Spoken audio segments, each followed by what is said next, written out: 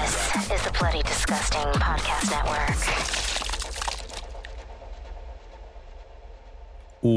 Welcome to Nightlight, a horror movie podcast. I'm one of your hosts, Prince, also known as Head Knight, and alongside me we got David. The horror version. The one and only. Also known as Nightly. And the other in there we got Freddy. Always keeping it spoopy. Always and forever. We are a group of knights with an absolute love for film. That's also 90 Nights, sorry. We are a group of knights with an absolute love for film and a passion for horror. This is a podcast that takes a different horror film to break down, discuss the ultimate question. Why horror? So hit the lights, sit back, and let the darkness envelope you. You can support the show over on patreon.com/goodnightlife. That's night with a what? Through a spell fall. By pledging on Patreon, you have access to the show ad-free and as early as Monday with a post show. If you don't have any bucks to toss, don't worry. An episode is released every Friday on most podcast services around the world. You guys probably can't even tell. We are recording this pretty late, but we have so much energy right now, which is good. I love it. I love it. I love the energy. Wow, that was a good woohoo. That was a good woohoo. That was a good woohoo.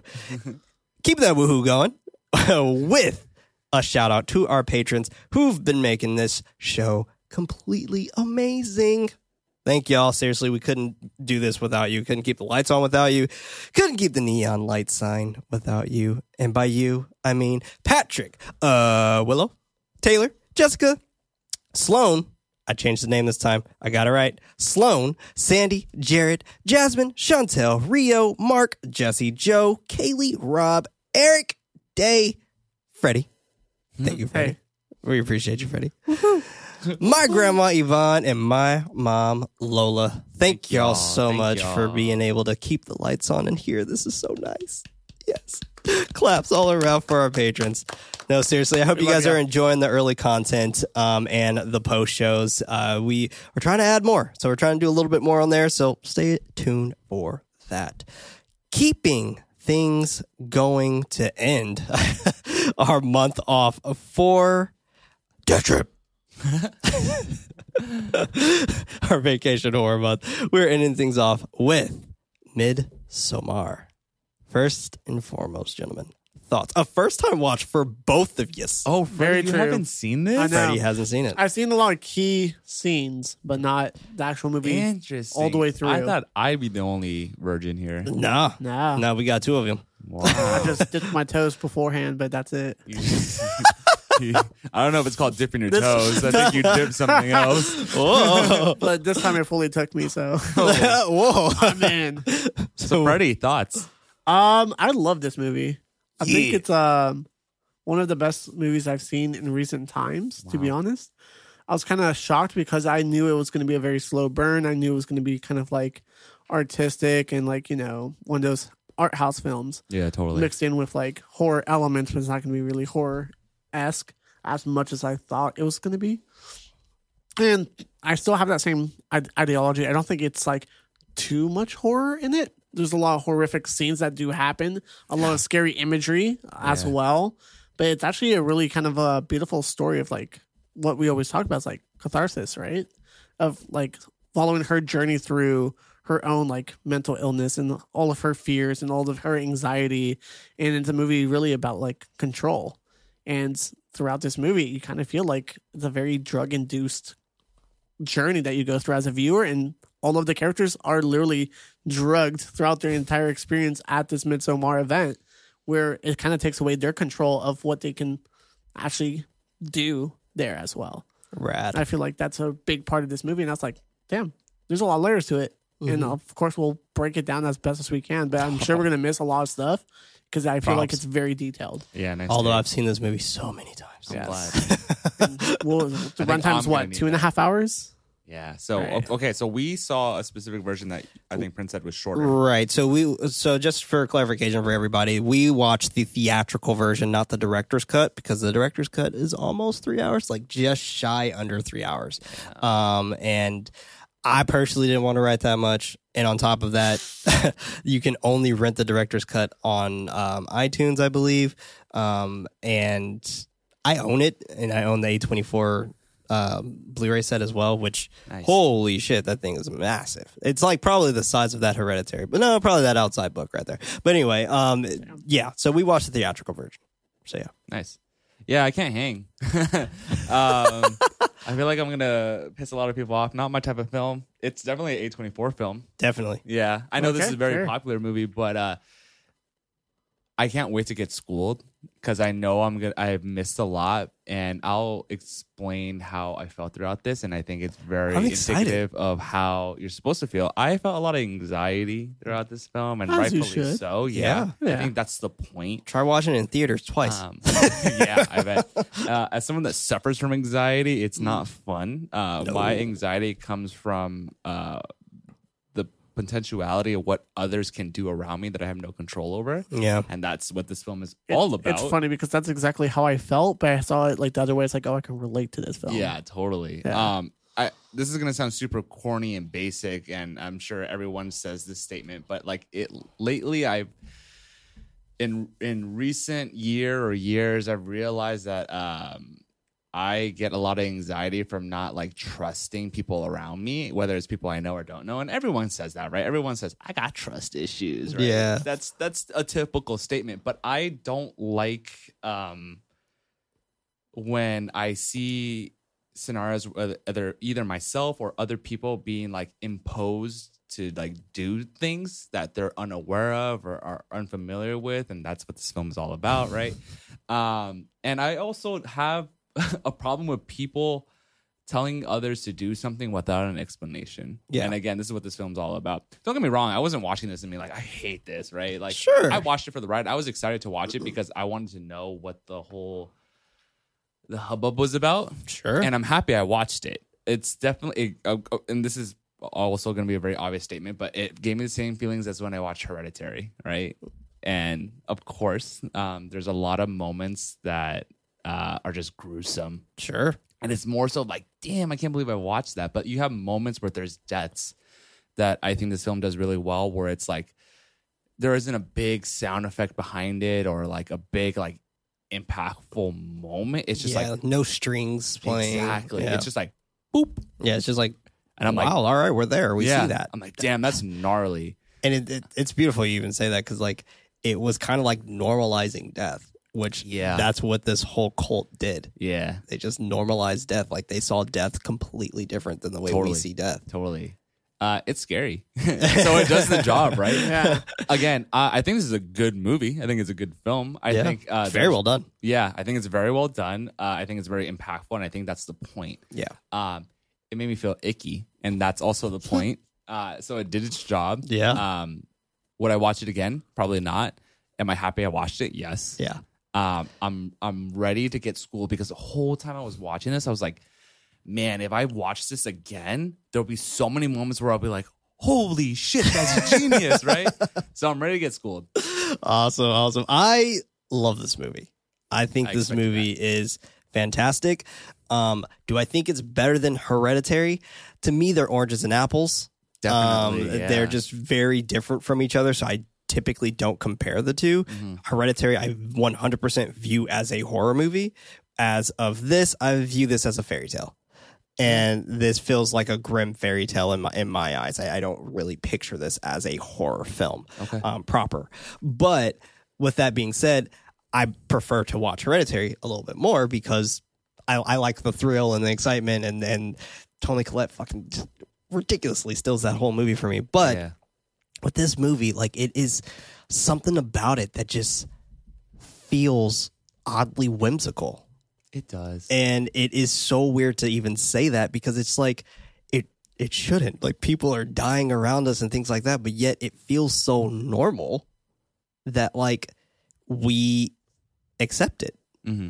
And I feel like a lot of all of this in this movie, where I even call Florence Pugh specifically in this movie as Queen Catharsis, because she has this ultimate catharsis that I have never seen before on screen. And it's just it's felt, it's warm and it's oddly sadistic, but at the same time you feel for her whole environment. And I am ready to school you. I am ready to take you I to think school. I need to be schooled because this, I'm sure there's a lot of people just like holding their foreheads after everything I just said. there's a lot of people who actually very much dislike this movie. Oh, okay. Yeah, and I know people who literally hate this movie. Oh, okay. And they have great reasons to not like it. So and same thing goes for me, where people who know me online, I don't like The Witch and I don't like The Lighthouse and I don't like It Follows and things like that. But sorry, Freddie. Rip a Band-Aid. It Follows. Oh man. But with that, I have my reasons behind me not liking it, and it's not the fact that I don't recognize it as it being a good movie. And that's a good statement to make, right? Because I feel the same. Yeah. Like it's just not for you, and that's totally fine. And who knows? After this conversation, it might be for you. And that's very much why I said like I can't hang in the beginning of my like thoughts. Yeah, because like, don't get me wrong, I think Hereditary is fucking awesome and it scares me, but that's very much on the teeter-totter edge of like I can't hang. And I know we're not talking about Hereditary, sure, but like I feel like Midsommar for me just took it to the next level. Like nope, like I'm icky. Yeah, no, that's completely fair. But let's go ahead and jump straight up into this. Midsommar, directed by Ari Aster, released July 3rd of 2019, which I did see, not opening night, but I wanted to watch this specifically in the day because the whole movie was filmed in the day. Right. So I made sure to go to the movie theaters in the daytime, specifically for that. With a runtime of 2 hours and 27 minutes and a budget of $9 million with a box office of $47.9 million. Damn, made money. It did. With a rating of 87% on Rotten Tomatoes. I thought it'd be higher from everything I've heard about this movie. Yeah, I think even Hereditary was in the 80s as well. Okay. Yeah. Now that I think about it. I'm actually surprised. I thought it would be a lot higher too. Really? Yeah. Really? Oh. Well, okay. Not I to think give that too much score's context, perfect. but after I saw this movie, I was like, I'm surprised it was not nominated for Best Picture. Oh, That's were my you also expectations surprised of that it. Florence Pugh did not get also nominated for this, but instead she got nominated for Little Women? I'm still bitter about it. We open to a Swedish painting that shows the entirety of the film. I love it. That's true. Yeah. Shows the entirety of the film. It's very right there. pretty. It's beautiful. Love that It's skull. gorgeous. The painting opens up to show us a snowy and damp forest landscape, a woman singing in Swedish as it flashes between settings of the snow, abruptly stopping to a phone ringing, and it cutting to an answer machine of the Arters. It beeps for them to leave a message. Their daughter Danny is leaving them a message of her checking in because she received an email from her sister Terry. She continues asking them to call her back because she's worried. Meanwhile, the camera continues moving, showing some photos of the family and Danny's parents asleep in bed, breathing slowly. Cut to Danny finishing her message and hanging up her call. She sits down at the computer reading the email from her sister once again. Terry messaging, quote, "I can't anymore. Everything's black. Mom and Dad are coming too. Goodbye." End quote. And I actually want to pinpoint something here. I actually love the whole concept of her email setup because it's an academic newsletter, a networking email, and then there's also 2 links that Terry sent her as well, 2 YouTube links that I actually looked up. Oh. So I looked up both of these YouTube links. And with the whole aspect of the academic letters, first and foremost, the trip by itself is because it's an academic trip. Yeah, they wanted to create a thesis. Exactly. 2 of them, technically, when Mark is just there to hang out. And the networking email, I mean, literally you're going to a place meeting new people. Yeah. So, like, I thought that was just perfectly executed. But I looked up both of those links, and the links actually lead to 2 Nat Geo videos. And one is of a calm river in Yellowstone, and the other is a video of a guy in space and how your body doesn't know when it's day or night anymore when you're in space. Oh, that's awesome. I love the attention to detail. Yeah. I had to look it up because I was like, there is a fucking reason why there's 2 YouTube links in here. Yeah. Like, I have to look these up. That's sad. Yeah. Danny has sent her multiple messages, but she hasn't gotten a response back. She grabs her phone, hovering her finger over her boyfriend, Christian. She ponders for a moment, then calls him. He answers. Holding back tears, she asks what he's up to. He tells her he finished smoking some weed and he was about to eat some pizza. Sounds like a good night. She asks him if they were still going to hang out later. He's confused if they have plans, but he agrees to come by. With a sharp exhale, Christian asks about Terry. Tears falling down her face, Danny shares that she hasn't received a response to any of her emails, but she actually does this to where she kind of holds back her shudders, right? To where she doesn't really cry. She's just tears falling and she's trying to hold all that back so it doesn't come off in her voice. Yeah, she's doing the Right. Yeah. Yeah. Just like, suck it in. Yeah. Suck it, tell him. She's fine. He comments that it is fine. And she does this every other day, because she allows Terry to do so. Wow. Cool thing to say, man. Just a fucking lovely thing to say to your girlfriend. She gets defensive, reminding him that Terry is bipolar. They begin having an argument about her sister's condition. Danny gives in, claiming that he's right and that she needed to be reminded, then commenting that she's very lucky to have him.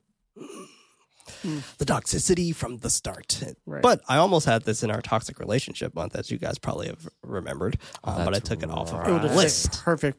Oh yeah, it fit perfectly for it. But this This is a death trip. This is a death trip. Like, I mean, it's just, come on, I had plans. She tells him that she loves him. He sharply exhales as he repeats it back. They give their goodbyes. Cut to Danny on the phone with her friend, crying about her relationship with Christian and how she feels like he no longer wants to be with her. She pops some of her meds, Ativan, while continuing her conversation. I also looked this up as well. Anxiety medicine? What? Is it anxiety medicine? No. What is it for? I was curious. It was for. Actually, I forgot what it was for. I wrote down the side effects. Check back in the Because the side effects actually, seriously, side effects actually were more interesting. Can cause paranoia or suicidal ideation and impair memory, judgment, and coordination. It's taken for seizures. It's for epilepsy. Oh, okay. But yes, so interesting. Continuing her conversation, not agreeing that he should leave because of her leaning too far, she writes another reply to her sister explaining how worried she is. While she is talking to her friend, she receives a call from an unknown caller. Meanwhile, Christian and his friends, Mark, Josh, and Pele, are eating pizza, Mark commenting about Christian needing to pull the trigger and end it with Danny.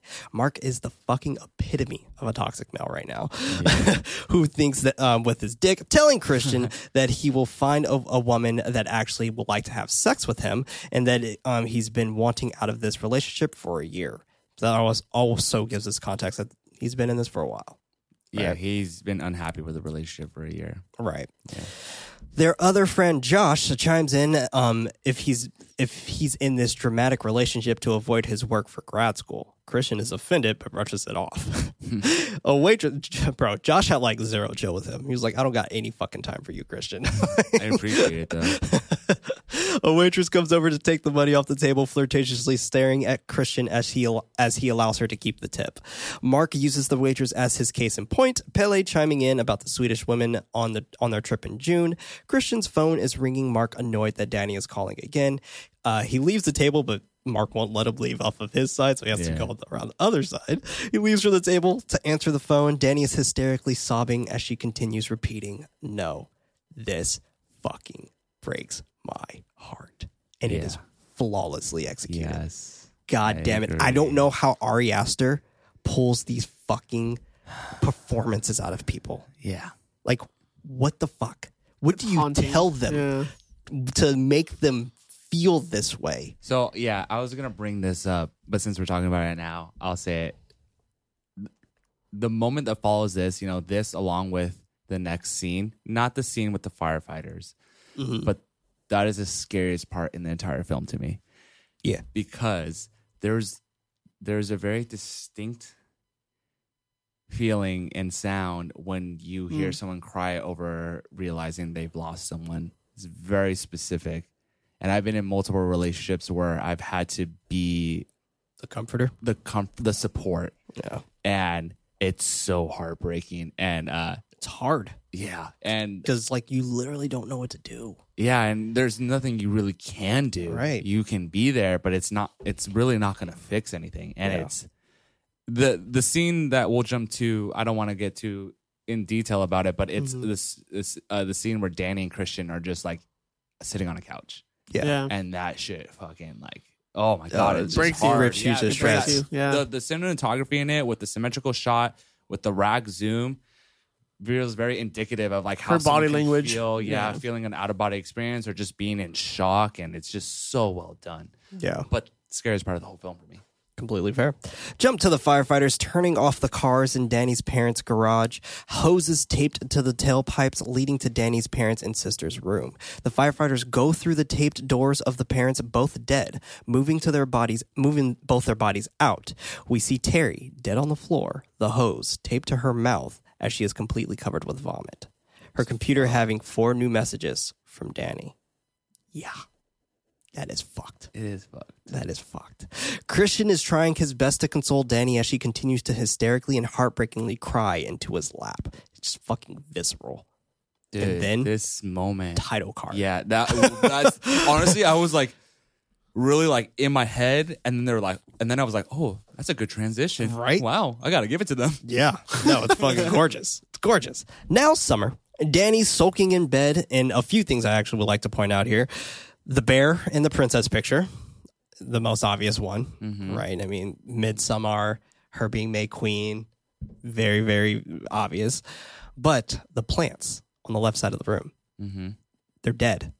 So it just gives you a better look as to how her condition actually is. Yeah, she's depressed. She's not caring about the things around her. Yeah, it's the middle of, I guess at this point it's the evening. It's like late afternoon. It's late afternoon. He's Christian's about to go to a party. Right. And she's still in bed. You know, yeah. And I was very confused. I was unsure of the time frame that had passed, but we went from snow to summer, and now I'm putting it two and two together. So time has passed, right? Yeah. And she's in a depressive state. Yeah. And that makes more sense why Christian was like, hey, I'm gonna go to that party for a little bit. I thought it was the very next day, but that's me being used to Bay Area weather, right? Oh, like sure. One day, and the next day it's No, like that's fair. 72. that makes sense. A knock on the door from Christian asking her how she's feeling. She turns over to face him sitting on the bed. She asks where he's headed. He whispers that he is going to go to a party for about 45 minutes and for her to just keep sleeping. She brightens up the courage that she will also come with him, adding that she wasn't sleeping anyway. At the party, a conversation is faded in the background, someone asking Josh about his upcoming trip to Europe for his thesis.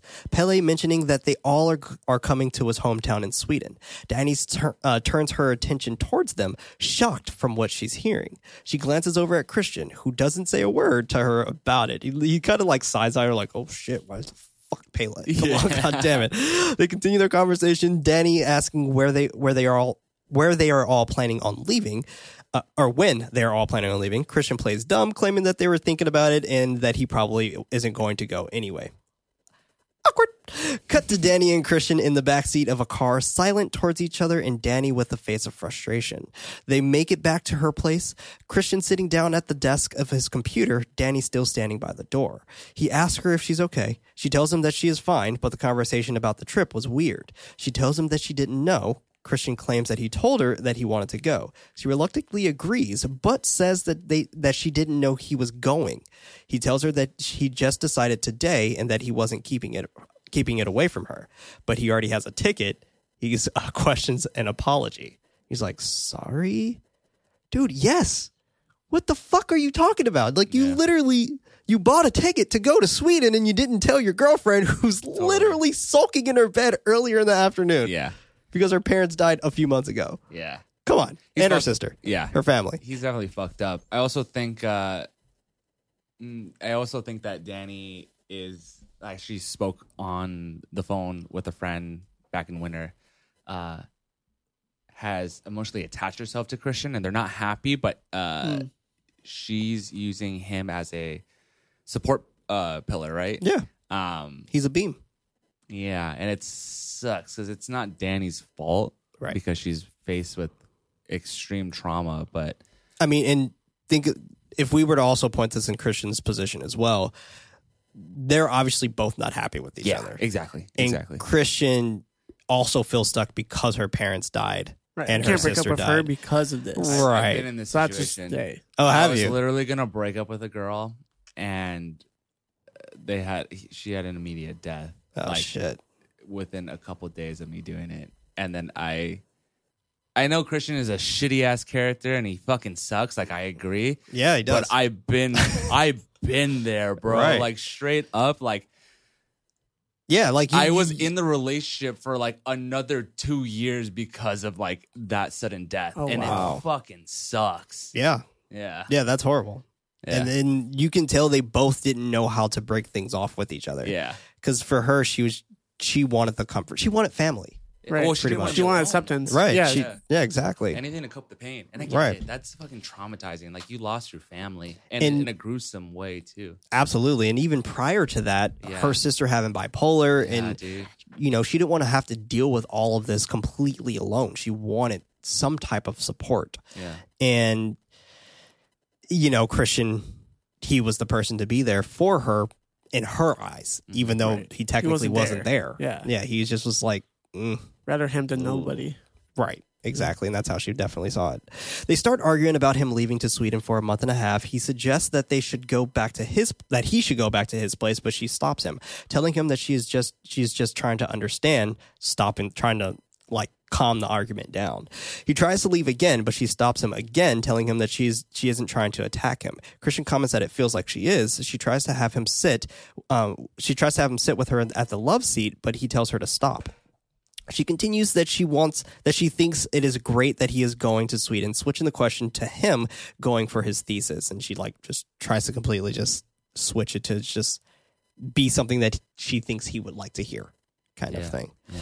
He paces around the room, telling her that he doesn't know what his thesis is. Continuing to try to ease the conversation, Danny tells him that this could be inspiring for his thesis, but he doesn't answer back. Cut to Christian with his group of friends. He receives a text message from Danny coming up to their place, and he truly just doesn't care. Yeah, he fucking sucks. He just doesn't care because he's just like, I'm gonna get Danny, and they're like, should we clean this up? Nah, don't worry about it. He buzzes her up, and he tells the guys that he invited Danny to Sweden, but claims that she isn't coming.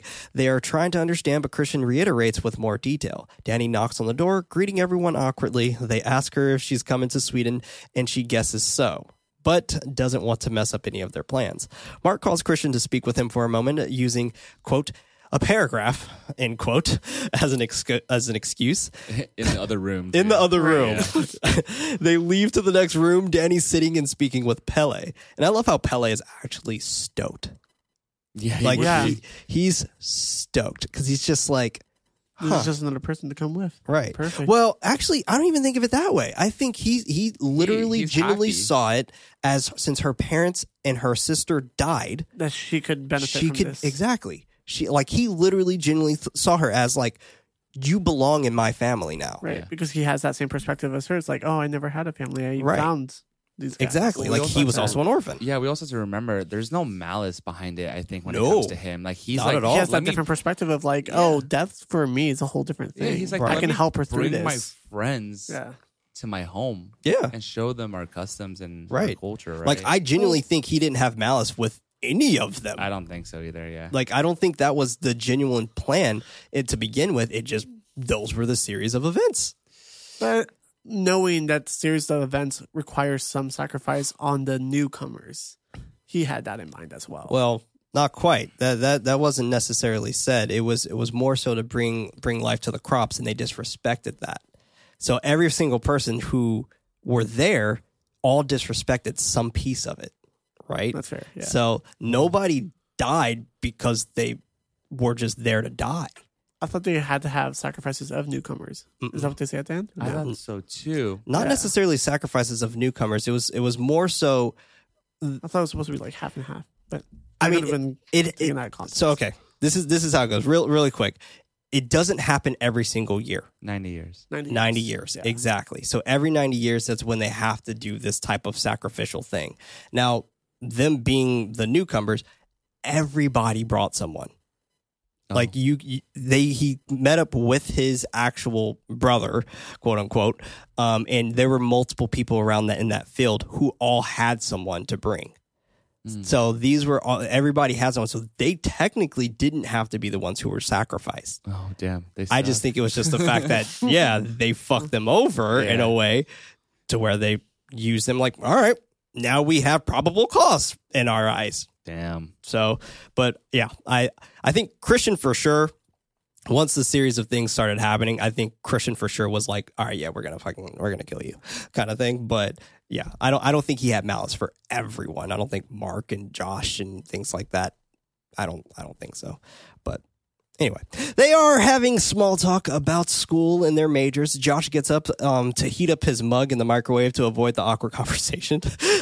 Danny shares that they will be arriving to Sweden on her birthday. He shares a happy birthday to her. She gives her thanks, asking about the plans. Pelle shares that his family is throwing a 9-day festival. So interesting, and it's actually really interesting how he says Christian's name. He's like, Christian. It's just, like, and not Pelle, Danny. Like, she's like, Christian. Oh, I didn't catch that. Yeah, That's she cool. says his name so interesting. And I think it's because of her British accent. I think it was pushing out at that point in time. She asks about his community and him being part of the commune. He calls her over to take a look at some photos of his family dressed up in their village. He flips to a picture of last year's May Queen, looking at Danny as she gazes at the photo, sharing that he's happy that she's coming. He then apologizes for her loss. Danny can't hold back her tears and excuses herself to go to the bathroom. The camera jumping to Danny sobbing in the plane's bathroom, her trying to hold back sobs. This is fucking beautiful. This works perfectly. She goes back to her seat with Christian holding his hand. And 2 questions that I have here. No in-flight entertainment while going to Sweden? God damn, bro. Damn, that's harsh. That's a long ass trip. And also, if Christian already had his ticket, how'd she get a ticket right next to him?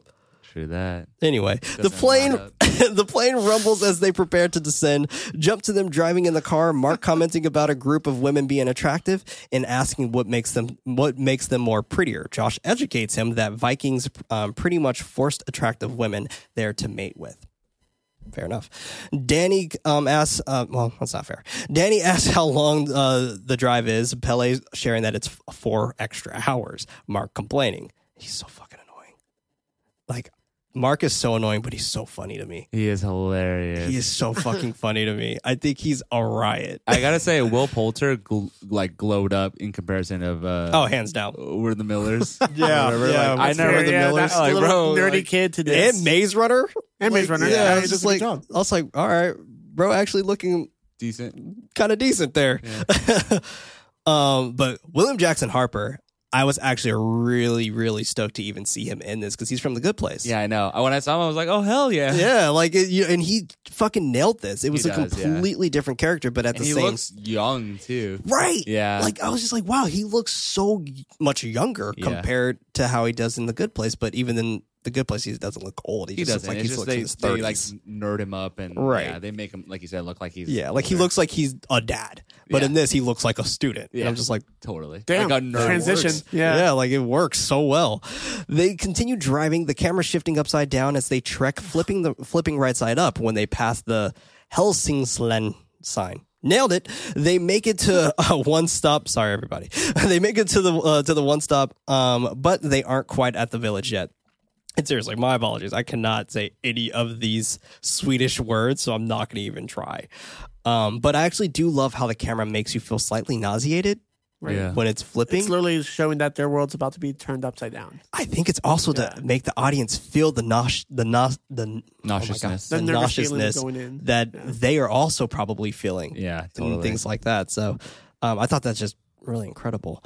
Pelle is called over by a group of his friends from the village who are also returning from their trip. The crew heads over to them, Pelle introducing everyone. Pelle's brother Ingmar interrupts him by calling to him from afar. He goes over to hug his brother and the rest of their friends follow. Pelle introduces his friends to him. Ingmar introduces Simon and Connie. Ingmar offers them some shrooms, sharing that they took them only 5 minutes ago. They are stoked to take the drugs, Danny letting Christian know that she has to get her footing first. Christian pulls her away from the group, stating that he will wait for her. He tells the group, Mark not happy with the decision to take it later. Danny quickly changes her mind, claiming that she is ready. Ingmar offers her tea for a substitute. Christian tells her that to not let Mark peer pressure her. She snickers that he isn't, and they all take their drugs. Cut to them completely tripping balls while sitting on a hill. Fucking fantastic. Bro. Mark asking for the time. I gotta say, I think, especially after watching The Ruins, Man, the moment when she looks at her hand, there's grass on it. Oh That my shit God. fucked me up. I bet. Yeah, 'Cause we you talked know, about it in that yeah, episode. it's funny because like we were just talking about like your phobia, Flesh, yeah. Oh, exactly, dude. and like this has it. yeah, big time. Like this Big has time. it. Like you know there's moments where flowers are like pulsating and Yup, things like that. Like oh my gosh, I felt icky. This movie was when I was not watching made it for you. again, Yeah. I was just like, ooh. yeah. I forgot about this. Christian, all of his friends, to be honest, they were all gaslighting her. It's like, oh, Yeah, they all you suck. want to like, Oh. you don't want to take it. But I hated that. I felt so that's bad like for her. you're forcing her to do drugs. I mean, You're Josh. losing control. In defense, Josh didn't really say anything because I think Josh genuinely does not give a fuck if they're there or not. Yeah, totally. Like Josh is like he got a one track mind. He's like, I'm doing this for my thesis. Like I don't care. Yeah. I don't even care if you guys are here because Good point. he was planning on going to England right after that. Yeah. So, Christian tells them that it is 9 p.m. Mark is confused since it is still daylight. Mark is freaking the fuck out. Christian and Pele working to calm him. Sort of. They're just like talking to him like, hey, this is fine. Another person is walking down the hill as he continues to lose his shit. Meanwhile, Danny is sitting there zoning out, Pele asking if they can feel the energy coming up from the earth. She looks down at her hand, grass sprouting through her hand, Pele telling them to look at the trees, claiming that they are breathing. Their surrounding is now starting to pulsate. Danny feeling it, but stops when she overhears Mark highly claiming that they are his family. Dude, yeah, when he said that, I'm like, no, bro. She stands up. A woman singing in the distance. Concerned, Christian asks if she's okay. With shuddering breath, she suggests to take a walk. Christian offers to walk with her, but she stammers that it is okay. As she is walking toward a crowd of people, they turn around and laugh at her. So this is what I mean. That like these are Yeah. people that were technically, Brought. they were brought there.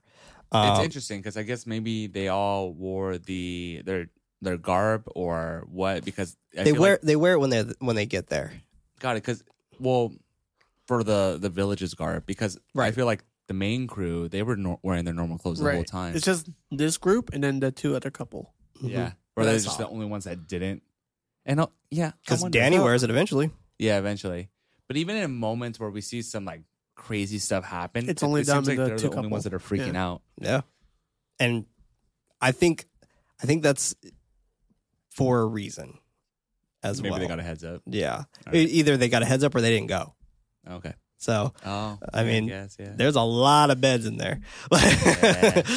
She goes the other direction, continuing to try to talk herself out of her head. While walking, Ingmar calls over to her. She claims that the group of people were laughing at her. He tells her that they weren't, then offers for her to come meet his friends. She tells him thank you, but walks away to an outhouse. She runs to it, trying to convince her that she's okay. Inside the outhouse, she lights a match, seeing her dead sister in the mirror behind her. Danny quickly looks behind her, back at herself as the drugs morph with her face. She runs out of the outhouse, screaming and running into the forest, and this is fucking magnificent. Dude, this whole entire sequence of her Nuts! going for that walk and leading her to like run out in the woods. What great acting on Florence Pugh's side. Beautiful. Because she carries so much emotion, so much like body language and everything to her face, to her like eyes tearing up. Yeah. It's just, it's so believable. This movie must have been so much weight for her to carry too. Yeah, I feel like she would leave this like movie not. Well, I The mean, best mental state. emotionally, Yeah. I would feel like you would need fucking therapy after being in this role. Right. Like, Yeah. gosh, you know? Really good way to invoke a trip in a movie. Oh, yeah. Because a lot of movies have done it in time and time again, and this one really felt This one feels like a bad trip. yeah. Like this feels real like a It gives bad you trip. anxiety watching it, and you're right in the character's shoes. That is true. Jump to her family sitting on the couch, her mom and dad asleep, Terry looking into the camera as blue and red lights flash across the room. Christian wakes her up. Danny asks how long she was asleep for. He chuckles that they found her there 6 hours ago. Confused, she asks if it is the next day. Christian jokes that it is before helping her up. She asks where they are going. Pele letting her know that they came for what they came for. They all are walking as a group toward the commune. While they are walking, Mark is freaking out about the bugs that are native to Sweden. They finally make it to the commune, walking underneath a sun-shaped sculpture with members playing on recorders and flutes as they walk through. It's beautiful. Like, this is actually just beautiful. The architecture, the scenery, the way everyone is greeting each other, and it's just really nice to look at. Danny is looking around as they are all being greeted and and the group's bags are offered to be taken to where they will be staying. Pele brings his sister over to introduce her to the group. He greets his father Odd, hugging and conversing in Swedish for a moment. He introduces his friends to Father Odd, Danny complimenting his garbs, Odd sharing the brief history as why he is wearing it, Josh adding his 2 cents on another culture doing something similar. Odd ignores it. He's just like, what the fuck? Why are you even here? Then lets them know that they are their host and to let them know if they need anything. He welcomes them with today being festivities and tomorrow the true ceremony begins. Music playing from afar, the village walking towards the pole, and a group of elders that are sitting on stage. A woman named Siv begins speaking in Swedish. John asks if he can take pictures, Pele responding discreetly. She apologizes for speaking in Swedish and starts speaking in English, welcoming them and sharing a bit of the history, and raises a toast for their 9-day feast. Skål! As they all clank and drink. They all repeated back They all repeated back before taking a drink. Briefly cut to a deformed man painting on a cloth. Now, a lot of people had gripes about this. I forgot what his name was, but I think his name was. I think it started with a B, but I'm blanking on what his name was. But a lot of people had gripes about this, but I think this makes a lot of sense. Yeah. Because of how they are a commune. And we learn later where Christian asked about incest. Yeah. So I don't know. I think it's something that is. I'm surprised to hear people had a gripe about it. I think is it Aster? Maybe. I'm not sure. I don't remember. Sorry. Excuse me. That's what am I saying? Yeah. Ruben? I think that sounds about right. That sounds about right to me. Anyways, But- yeah. So I mean, because it's Oh, you said Aster like yeah, R-E-S? yeah. What am I saying? But I'm surprised people have gripes about it because I mean, I'm not fully knowledgeable on this, but I think it's trying to depict that it is a result of inbreeding, right? Right. And that's why Yeah. the character is presented that way. Yeah, and I think some of the folks that did have a gripe with it, I would say, are probably not the biggest fans of like horror as well. Because I'm speaking on this of experience of me actually talking to people about it, but they thought it was shoehorned into the story, and they were like, I don't understand what that added to it and things like that. And I was like, well, yeah, I will say I was waiting for a bigger purpose for him, for that character. Yeah. And I mean, well, you technically get the purpose with Josh, but in what regard? you'll see. We'll get there. We'll get there later. School me. He is interrupted with Siv hands another woman a torch, telling her in Swedish, quote, "This high my fire, no higher, no hotter," end quote. She takes it and holds it. Siv going to the older man, handing him the second torch, repeating the same thing. He takes it. She screams, "Spirits! Back to the dead!" Yeah, As she that yelled, big clap. She scared me. Got to a redheaded girl named Maya doing her hair in the mirror. She gains her composure, taking a quick, sharp inhale and exhale before heading outside. Outside, she watches her family running, conjoined by hands and chanting. Maya turns her attention over to Pele's friends. Pele suggests that they should join, Danny denying, claiming that she's too afraid and nervous. Simon goes back over to join them, handing Connie a beer, asking Ingmar what the kids are playing. "Quote unquote, skin the fool." Yeah. What a great game. Little champs. The group comes running towards them. Maya kicking Christian. He notices her, taking his attention off of Danny, asking Pele if they can just join in. I love how Danny's just staring at him like, you fucking dog. Like, what the fuck? I'm right here, man. Like, what are you doing? He tells Christian that he can. Christian eagerly getting up and running over toward the crowd, Josh joining in. Pele hands Danny a picture he drew, wishing her a happy birthday. She accepts his gift, sharing that Christian forgot, but claiming that it isn't his fault because she forgot to remind him. What a lovely relationship. That hurt. That pissed me off. That really, really destroyed that me. line, I was like, what? Yeah. No. Cuts deep. It cuts deep. Cut to them all walking as a group, Josh asking how they support this commune. Pele and Ingmar share a few of their logistics, then points out a group of children learning how to carve runes, sharing that they put it under their pillow to dream about its powers. They stop when they see a larger rune in the ground. Josh stops asking about it, thinking it is something that it is not. Meanwhile, I love how like Josh gets schooled a bunch of times too. Yeah, totally. But it's just like, you got a lot to learn, man. Meanwhile, Simon and Connie ask Danny and Christian how long they've been together. Christian claiming 3.5 years, Danny correcting him that they've been together for actually 4. And I love the dynamic that we see with Connie and Simon versus Christian and Danny. Too. Connie and Simon holding hands, walking hand in hand, about to get married. Yeah. And fucking Christian and Danny. Distance. No holding hands. Right. Yeah. Complete distance from each other. It's It's great storytelling with just the camera. Exactly. It's beautiful. It's fantastic. It works so well. Mm-hmm. It tells us a lot of So much. of their character. And I have to give a great shout out to like the cinematographer. I don't know who it is, but there's long take shots, which is just stays with the characters for such a long time. Yeah. Just to learn and observe them and just see how they act. It's beautiful. Call. Yeah. It's really, really nice. I was also trying to think of where I've seen Connie from before. Her name is Elora Torcia, I believe. But she was in another folk horror movie called In the Earth, Ben Wheatley's movie. Oh, yeah. I was like, she looks so familiar right now, and that was why. She did a good job with that. He returns the question how Ingmar met Connie and Simon, sharing that they were working on the same farm. He was dating Connie before they were friends with Simon. She immediately corrects him that they've only been on one date that she didn't even know was a date until she was on it.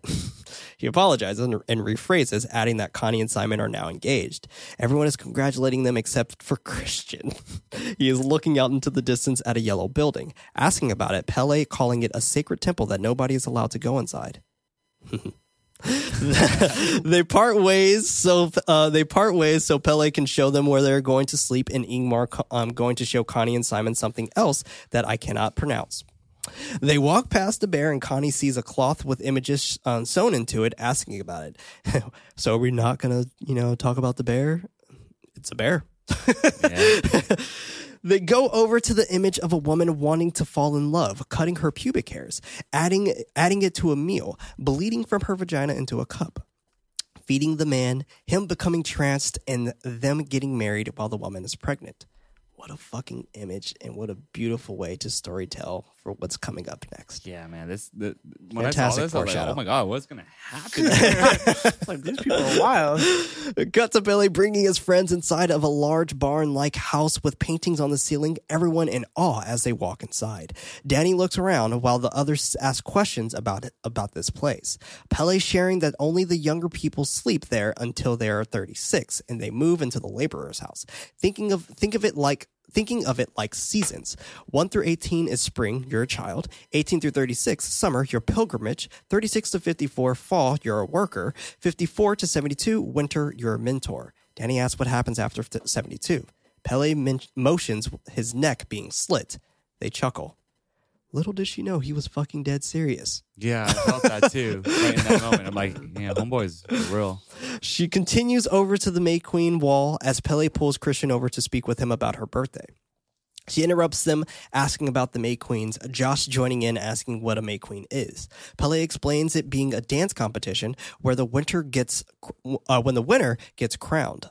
A villager's a villager, Inga, invites them in Swedish to join the children watching a movie. They're watching Austin Powers, I believe she said. Looking over Mark flirtatiously completing the sentence. I think someone even asked Ari Aster. I believe this was on History of Horror, which was Eli Roth's show. They asked him like, why Austin Powers, and he was like, I like Austin Powers. You know what's interesting here? We have a triple back-to-back of foreshadowing. Yes. Right? With Christian asking, what is that building over there? With Danny looking at the photos of The May Queens. all the May Queens, and then Mark getting flirted with. Yeah. Zing, zing, zing. Him thinking that this was a sign, and his line, oh my God, I want to give her a bath. Yeah, Christian weird. pulls Danny outside, them watching a group synced as they calm a crying child by rocking them back and forth. He brings her attention back to him by singing her happy birthday with a slice of cake in his hand. And I'm surprised you didn't mention this section of foreshadowing as well. Right now, yeah. With them swaying with the baby side by side into something we see very much later with Danny. And with Christian, actually, with both of them. Yep. Fuck, wow. She is confused as she tries to light the candle. She tells him to stop and that it's okay. He apologizes for forgetting. She forgives him as she continues looking over the people in sync, inhaling sharply to blow out the candles. To cut to a message from our sponsors. And we're back. Cut to them trying to sleep, a baby crying as everyone gets ready for bed. Reminds me of my life 11 months ago. Danny watches a woman place a rune underneath the pillow of a crying child. Pele tells them that tomorrow is a big day and for them to get their rest. Josh asks what's tomorrow. Pele sharing that the first big ceremony, Estatupa. I believe I think you got it. I said that correctly. Yeah. But this is the act of synicide. And for those who don't know what synicide is, it is to kill the elderly. So I didn't know. I was watching this. Yes. Now I do. Now you do. Christian asks what that is. Josh, knowing well what it is, asking if he's talking about an actual one. Christian tries to look it up, but he doesn't have any service. Christian asks Josh if he knows what it is, but he doesn't mention anything with a smile on his face. Danny asking if it's scary, he shrugs while smiling. Cut to them asleep. The baby continuing to cry. Danny is still awake. She looks up at one of the murals on the wall that is painted above her. Next day, the commune is getting ready for the ceremony with song and ritualistic dance. Danny watches for a moment before heading to the runic-shaped table, and this looks so cool. Reminds me of like God of War. This looks so cool. Mark makes an ignorant comment about their culture before Christian asks how long they stand for. Danny brings flowers to Christian, kissing him on the cheek. A kid rings the bell for the two elders that walk towards the two seats at the head of the table. They all sit when the elders sit. Josh asks if those are the ones for the ceremony. Everyone begins eating when they start eating.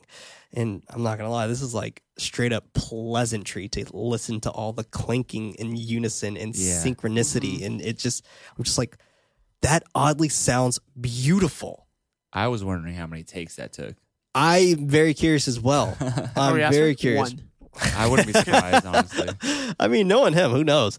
While they're eating, Mark is looking over at Inga and her looking back at him. Maya is carving a rune while Danny speaks with Ulrika about how the babies are raised. Back with the elders, sitting in silence for a moment, the woman standing up and softly chanting with sharp inhale and exhales. The man copies her. And they take turns continuing their chants. The group intrigued at what they are witnessing. Siv stands, raising a glass to them both. The elderly turning towards each other and taking a drink with tears in their eyes, or with tears forming in their eyes. They sit back down, taken away by another group of villagers as they stay seated. Everyone gets up to follow them. Mark decides to stay behind to take a nap. Cut to them all standing around, staring upward at a ledge.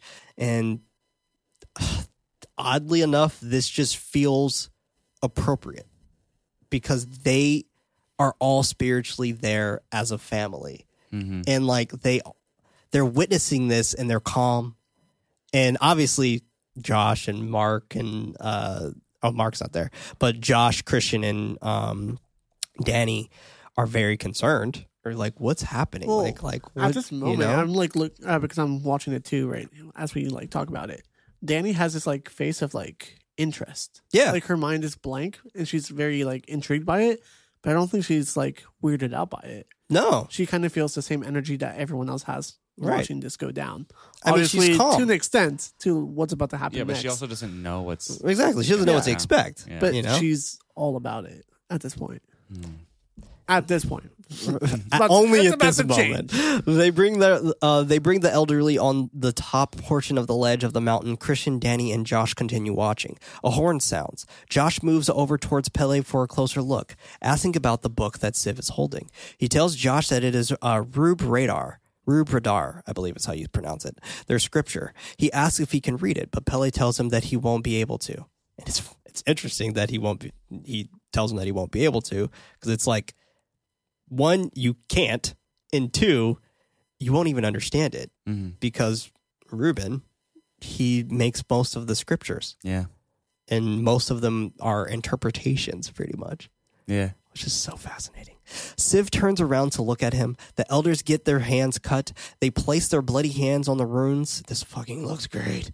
Smudging it on the stone, and this just, wow. The imagery here. Like, ugh. This was the poster. This Oh, was was it? the poster of one of them, and I was just like in absolute awe. It's very haunting. It is The camera just absolutely haunting. slowly moves in too. Shows the blood on the stone. Do we know what this Beautiful. means? No, Okay. I just think it's like going one with your rune, pretty much. Got it. But the woman stands on the edge, reaches out toward the sky. Danny watches nervously, panicking, knowing what's going to happen next. Knowing what's going to happen next. The elder stares down at them before jumping off the cliff. Danny and Josh sharing a scream as the woman's body collides with the work of the earth. Brutal, man. So brutal, dude. That feeling, the anticipation of like when you see Danny like hyperventilating and like, Yeah, her body language of her moving her shoulders up and down Yeah. because she's breathing so well, heavily. they all have It's this just, thought damn. process, right? Yeah. They're like, is what's gonna happen? What I think is gonna happen, right? And Yeah. I think a lot of people can relate to that feeling, and you're kind of frozen, Yeah. because you're like, no way. What do you right? do? You're processing, and then Yeah. when you see it, You're you're in like, oh, doggy. Holy shit. Muffled freakouts of Simon and Connie, Ingmar trying to calm them down, but they continue freaking out that they just witnessed this woman commit suicide. They look back up, preparing for the next one to meet the same demise. Simon muffled screams for the man to not jump off the cliff, but he does. Feet first, Oh, God. breaking his leg through the fall. He gags in pain, the crowd moaning and crying in unison, sharing his pain. A man with a mallet hands it over to another. They go over to him, taking turns, bashing his head in. There's 3 of them taking turns, literally bashing his head in. The crowd stops, each blow affecting Danny specifically as she continues to watch in shock. And you just hear her breaths. Yeah, And as her breaths, they're not really panicked. she snapped. She's in shock. she's just in absolute shock. Yeah. Siv runs over to them, asking for her allowance to explain their culture. Simon and Connie not understanding their customs, as she continues to explain that they find joy in this. She continues that this is how they pass life onto another. They are walking back to the village, Christian trying to check on Danny. She shares that she doesn't want to be there right now and leaves out of the line of the villagers, Christian adding for her to take some time to herself. Okay. She walks out onto the field, sniffling as she walks past their yellow sacred house. She holds her throat as she drops down to the ground to breathe in deeply. Wow. Poor girl. Fuck, her acting. Yeah. It's just... Fuck, comma, her acting. Yes, fuck, comma, her acting. Yeah. Like, it is... Like, fuck. Comma, acting. Her acting. Like, wow. it is mind-boggling that she didn't get nominated. Not even recognized by the Academy. Yeah, because I think for me with her acting, like, you're right, because I didn't really think about it until just now when you guys are applauding it. Like, yeah, because when I watched this, I'm like, You're feeling her could- same I reaction. can feel that. Yeah. And pain, that's why right? it's beautiful. Yeah, it's not over dramatic. It's not over the top. It's like, oh fuck, this like clearly this person is traumatized and pains are surfacing back up that they've been trying to suppress for months, and it's just something happened that's very traumatic to see, and then it triggered, and then it's like it's overwhelming. Like, Honestly, you're beautifully right. said. The beautiful thing about this movie, and this is why I say like it's close to being like quote unquote a masterpiece in my eyes, and like I'm curious why it didn't get nominated for Best Picture, is that the movie itself and the community that's within this movie, like storyline as well, I guess, is that it creates the same type of emotions as you as the viewer is watching the movie. Yes. Whether it be Danny or the actual people in it, it's just like they will start crying if someone else is crying, and you feel that emotional impact. But then seeing it, it's like, oh, I'm being thrown off. You're showing me exactly how I'm feeling, but now because you're showing me, it's like kind of haunting in a way. Yeah. And it's so Glorious. great. It's honestly quite magnificent. Like I said, this fucking movie is oranges to apples compared to Hereditary, but I just think that this one is just so masterfully crafted. I think when you say oranges and apples, or you said oranges and apples, right? Yeah. Yeah. I think because like what I in They're completely different. yeah, no, I movies. agree with Yeah. you wholeheartedly, right? Well, I think I just want to add on to it, which I think hopefully this makes sense. Like with Hereditary, there's the horror of being alone. Yeah. And then with Midsommar, there's the horror of being surrounded Yes. by so many. Right? Oh my God, Lord have mercy. Give this man a fucking pancake because that was amazing. Love pancakes. An orange or an apple. Or an orange or an apple. Pancake, please. You like pancakes, right? I love pancakes. See, I knew it. so That's why I hungry knew right it. I'm very hungry as well. All right. Anyway, we jump to Christian coming inside their shared room. Josh on his bed writing his thesis. He checks on Josh, him claiming that he's fine. Christian then works up the courage to tell him that he's going to write his thesis on Harga. Fuck you. Right? Fuck that Josh guy. is offended, rightfully so, that he's chosen to write his thesis on the same thing. Christian tries to explain that he wants to focus on the community. They are arguing about the topic, Josh claiming him being a lazy leech. Whoa, that honestly sounds way more offensive than motherfucker. Yeah. Like, but that doesn't change Christian's mind. He leaves out of the room, and he's even telling he was like, you can either collaborate with me or you can go ahead and get out of my way. Great Christian. Josh is speaking with Pele about Christian, but he stops Josh, telling him that none of this will be approved to be written down. He tells Josh that now this one I was definitely interested about, where Pele knew Josh was going there to write his thesis. And this I thought was a little interesting when he was just like, oh, you can't write this down. Yeah. He's like, but wait, you know I was coming here to write my thesis. Like, what do you mean I can't write this down? Yeah, Like, I just witnessed 2 people die in front of me. I can't write this down. He tells Josh that he told Christian the same thing when he asked him. Josh is confused, thinking that he didn't speak with Christian. Pele brushes it off, mentioning that he is going to speak with the elders about it. Meanwhile, Danny is packing up. Pele comes into the room, calling out to her. She apologizes, telling him that she has to go. He apologizes for allowing her to see that. She yells that she doesn't understand why she is there. He comes over to her, trying to console her, asking her to sit down next to him. I even thought that was so interesting when she even said, I don't even know why I'm here. I mean, it seemed accurate to me, right? It seems so right. Like she's just thinking about how she ended up going on this trip. Right. She's so lost, she's so confused, and she's latching on to whatever she can. And Yeah. she realizes like what that entailed into her getting into. Yeah. Seriously. Mentioning that he wanted to share this with his friends, which is why he invited them. She sobs that she doesn't understand any of this. He tells her that he was the most excited for her to come, pulling something out of his pocket, asking her to smell it. She asks what it is, Pele telling her that it will calm her down as he takes a sniff. She doesn't want it. Yeah, you want to smell this rock? He explains that he understands what she is going through because he also lost his parents too. They start talking over each other, and this is also fucking beautiful of how they're talking over each other. And it even got to the point where I was watching this on Amazon, but it got to the point where Amazon just didn't do the subtitles anymore on that part. Oh, really? Yeah, it just took them away. And I was like, oh. Damn. I think I did find it interesting that he shared that, about his parents dying, that they died in a fire.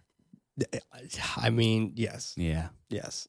I mean, to me, I thought it was actually pretty obvious that he's always been with this place. Yeah. With this commune, and his parents were the ones that sacrificed themselves. Yeah. So, yeah. She starts to cry as he explains that he understands, but he has never had a chance to feel loss because he has a family here. He continues speaking highly about his community and how much they have embraced him, calling his family real, offering a place there for Danny as well while taking her hand and rubbing it. She reminds him about Christian, but that's who he is speaking of, asking her if he feels like home to her. Sounds like a cult to me. If I ever heard of one, definitely does. Cut to the elders' smashed bodies being burned on top of a pit. Transition to Danny sitting alone. Excuse me.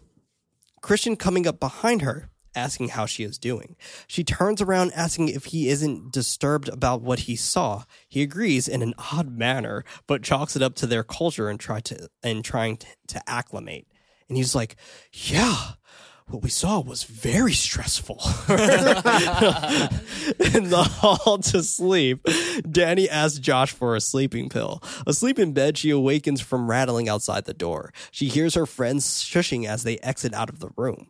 Danny out of her bed, following them outside, seeing them leaving in the car with the faint flashes of red and blue. I used to have nightmares like this as a kid. You know what's so funny? I did as well. Yeah. But it was people like running in the car and just leaving you behind. Yeah. Like I used to have it every single time we would go to Costco. It was always one of my nightmares. Really? Yeah. Always one of my nightmares. And I would always dream about my family leaving me in Costco. Yeah. So as a child. For me, it was because my mom. Then it happened. Yeah. Oh, damn. Yeah. My mom used to take me to work with her, right? She would clean houses. And then I would always have nightmares that we would be there. And then she would leave me behind. And then she would stare at me as she drove off. But apparently, I've been told that those are dreams that kids that have had parents leave them. Which makes so much sense for both you and I. Yeah, when you said that, I was like, well, Prince, let me share this with you. Oh, shit. For those of you who don't know, we'll share it later. Mark has a mocking smile on his face as they drive off, and Danny inaudibly screams with black smoke leaving her mouth. Beautiful. Like the black smoke leaving her mouth being the exhaust that pretty much was filling up her sister's mouth.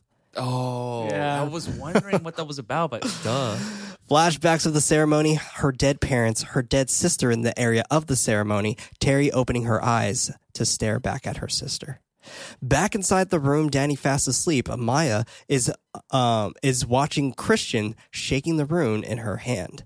She places it underneath his bed, Josh spotting her as she does so. Next day, Danny is the last to awake. The villagers take the ashes of the elders, placing it in front of the roots of a dead tree.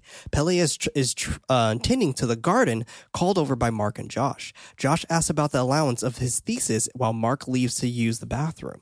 Pele tells him, bitch ass Mark, man. Pele tells him that they will allow it in some conditions, but he is splitting it with Christian since he technically asked him first. And I love how Josh is just like, we can talk about that. Josh pulls out the rune that Maya placed underneath Christian's bed, asking about it. Pele shares that this is a love rune to cast a spell. Oh my God. Wow. Yeah. Now, this is interesting. I'm curious on both of you, since this is your first watch. Did you think back to the cloth at all?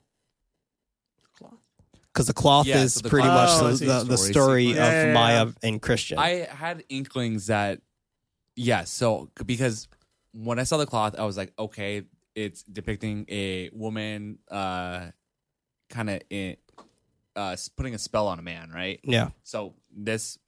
Yes, I did invoke thoughts of that, but also I didn't remember in the cloth that there was a rune in it. Right. Yes. More so someone cutting their pubes off. Fair enough. That was the more thing. That's caught my fair. attention And too. then you But get spirally eyes. I didn't think of anything of this as of yet. Okay. Once he starts eating the thing and he finds Sure. the thing, I was like, oh, I saw that. Okay. I remember okay. that. But Perfect. yeah, same thing with David. I didn't correlate it with Didn't the correlate it yet. Okay. That I was just that's more awesome. like, oh, practice and tradition. Yeah. Gotcha. Fair enough. And I was just curious to see how that felt for either one of you. Well, okay, let me ask you this, Freddie. Did you think when you saw the moment where, is it Maya? Maya. When Maya's in bed holding the rune, and then you find out this moment here where you have Pele say, it's a love rune. At the moment, we're like, oh, they're going to fuck later. Because that straight up was like, yep, they'll fuck later for sure. Because of the very graphic story depiction images that we saw earlier. I thought he was going to have sex with her regardless because he's just an asshole. It's like, this dude will cheat on her for sure. He's looking for a girl that wants to have sex with him, right? That's what he says very early on in the movie. He's like, oh, it'd be nice to have a girl that would want to have sex with me. It's like, well, Mark says that. said that. oh, yeah. gotcha. Yeah, Mark But- says that for But there's him. that I mean- inclination. It's like that's part of the problem, I guess. And It's that's a why he's man- kind of looking for it. As Yeah, a, he's as a complained dude. about it, Yeah. so Yeah. therefore it bothers He's a him. man that So- hasn't had sex in what seems like a year and a half. It's like this is the given opportunity of him having that moment. Yeah. And, It's like, oh wow, a love ruins under my and bed. I think we also, when we have the moment where the kids are playing Skin the Fool, where he gets kicked and he's like, I'm aroused. Yeah. You know? He's like, I'm awake now. I was bored until now. Let's run in circles. Christian comes up towards them. Pele sharing the news about the allowance of their thesis. He excitedly hugs Pele, thanking him. Pele then brings up that he believes Maya has taken a liking to him. He looks back at her. Pele sharing that she was cleared from the villagers to have sex. All right. They are interrupted by another villager screaming in Swedish at Mark for peeing on the elder's tree. You fucking idiot. Mark is being an absolute idiot, tries calming the situation by like, what did I do? I had to pee. I needed to take a piss. There's a tree here. It was just a complete douche. Not understanding what he did wrong. Pele runs over to him, the man still yelling at Mark for his actions, and Pele pulling him away from the situation. He explains that the tree is tied to their dead ancestors. Mark still not seeing the big deal. What? Yeah, after being told something like that, you're just a big old dummy. Yeah, like you're literally pissing on someone's grave now. Yeah. Like, come on. The man on the ground starts to cry. And that honestly broke my heart because I'm just like, dude, yeah, if someone were to pee on my grandma or mom's my grave God. or some shit, I Dead. would be like, yo, what the fuck, dude? Like, we're fighting. Yeah. Like, yo, we're fighting. Meanwhile, Connie is quickly walking into the area where they sleep. Danny greets her. Connie sharing that they are leaving. Danny asking if everything is okay as Father Odd is calling for her outside the barn. As she comes out with her things, he shares that Simon is being dropped off at the train station and they will come back to pick her up. She is confused, asking why Simon will go without her. Father Odd shares that the truck only has room for 2 people. She doesn't accept this, but he continues speaking about the schedule of the train. Connie fights back that she could have sat on his lap, but Odd rebuttals that they don't break traffic laws and reassure her that it will be coming back for her. He places his hand on her shoulder. She swipes it away, calling the situation bullshit while walking away from him. Danny comes out, Odd calling her for lunch. Now, both of you, did you think he died? 100%. Okay, so you thought he died immediately. What about Yeah. you, David? Well, I mean, something obviously feels off. No, I mean, clearly I don't believe this man. Clearly Connie doesn't either, but also she seems hesitant because I'm thinking about Bella in this situation. I'm like, if that was Bella, she would be like, no way. This Yeah, is no alive, way. right? Yeah, no way he left me. Yeah. Did I think he died at this moment? Not necessarily, but I did think that was coming or had happened. Okay. Right. Oh, he gone. But like, Oh, he did it. I've seen scary movies before. I know what happens. Oh, he did it. Person gone missing, they're dead. but yeah, I think at this point everyone's led to believe like, okay, something's fishy, right? Yeah. But I wonder because Connie, when I first watched this, I was like, Connie seemed like she was almost believing this man, or like was confused and thought maybe Simon did go without me. Right. And I was a little. Well, he seemed to disappointed. have like an answer for everything, which made her hesitant about it. Yeah. It's like, damn, okay. But it's like, fuck. If you're Connie, what do you do at that point? You just start running through the woods. But we don't know what she does. We don't. I mean, we technically do. Yeah. But we know what happens to her. We know what happens to her, but I don't know what her plan of action was after this scene. I think she was just going to wait in the area where the truck was going to probably come back. Yeah. Yeah, I see. I think when you got old people jumping off a cliff, I'm just running through the woods, going straight. These old people jumping off cliffs. I'm fucking out of here, dog. Danny interrupts Christian speaking with the villager Valentine, who is asking questions about the commune. He greets her. She shares the situation with Simon and Connie. Christian calls it a dick move, asks if she's all right, and then nothing of it and goes back to asking more questions. An asshole. He's like, wow, what a dick move. Anyway, so like he asks about if there's an issue with incest within the community, apologizing for the nature of the question. Danny is shocked at his nonchalant response as Valentine answers the questions. He says, quote, "The bloodlines are very well preserved. The elders must approve mates. Cousins can sometimes mate, but they repeat their incest taboo. So we often need to invite outside people." End quote. Christian is distracted when he sees Josh going inside a building with an elder. And I love how they're both trying to upstage each other now, right? It's just like, whoa, what information is Drew on? Danny is now walking alone in the commune, a woman asking if she would like to help them inside the kitchen. She agrees, asking the woman if she's heard from Simon. She tells Danny that he was driven back to the train station. Concerned that she didn't get to say goodbye, Danny shares that it is okay as they bring her into the kitchen to help make tarts. Maya bringing in a special tart, sitting it down separately from all the rest. Meanwhile, Josh is learning about the Ruby Rotter from the elder Arnie. I don't know what I was trying to say. Homeboy looks like a wizard. He does. You're a wizard, Harry. He does. They describe each runic letter standing for one of the 16 effects from the most holy to unholy, pointing one out that deals with grief. Wow. Danny, you're in the right place. They then flipping to the back, showing the pages being blank, calling it a constant work in progress. Josh asks who decides what gets added. Arnie sharing that its particular iteration is being written by Ruben. He points at him. Josh confused since he has a disability. Arnie sharing that Ruben has been since birth. He draws the elders to interpret. Or he draws and the elders interpret, claiming that Reuben is unclouded by normal cognition and he's open to the source. Josh asks what if Reuben dies, wondering if they will just wait for another unclouded baby to spring along. Arnie chuckles that Reuben was deliberately inbred to be an oracle. Josh asks if he could take a photograph of the book. Arnie shuts the book, offended, telling him no. They overhear a woman screaming in the distance. Wow. That woman, I wonder who that is. Connie. Yeah. Beautiful. Thank you, because I didn't catch that. That is Yes. for sure Connie. And I love that we see it on everyone's perspective. Yeah. Right. Everyone hears it from a distance. Right. And the only people who are tripping off of it are the outsiders. Yeah. Cut to Danny overhearing the scream as well as she assists with the meat tarts. Mark also hears it as he fucks around outside, spotting the girl that keeps looking at him going inside the sacred yellow hut. A kid comes up to him, calling him for supper. They are all sitting down for supper, all with the same drink in front of them, except for Christian is slightly discolored. They hand them the meat tarts, the woman handing Christians with extra care as she smiles at him. Danny asks if anyone has seen Connie, a man speaking on Simon, calling her at the train station, calming her down and him driving her to the train station to meet with him. Danny is still not convinced, wondering why Simon would leave without her to begin with. Christian chalking it up to miscommunication. She sits for a moment in silence, then mentions that I could see you leaving me like that. Hell yeah, good for her. He asks her what does that mean, but she tells him never mind. Mark comments about the man staring daggers at him from across the table, wondering if he's going to kill him. Yes, he is. Nobody answers him. Josh asking Christian if he's learned anything about the Ruby Rotter.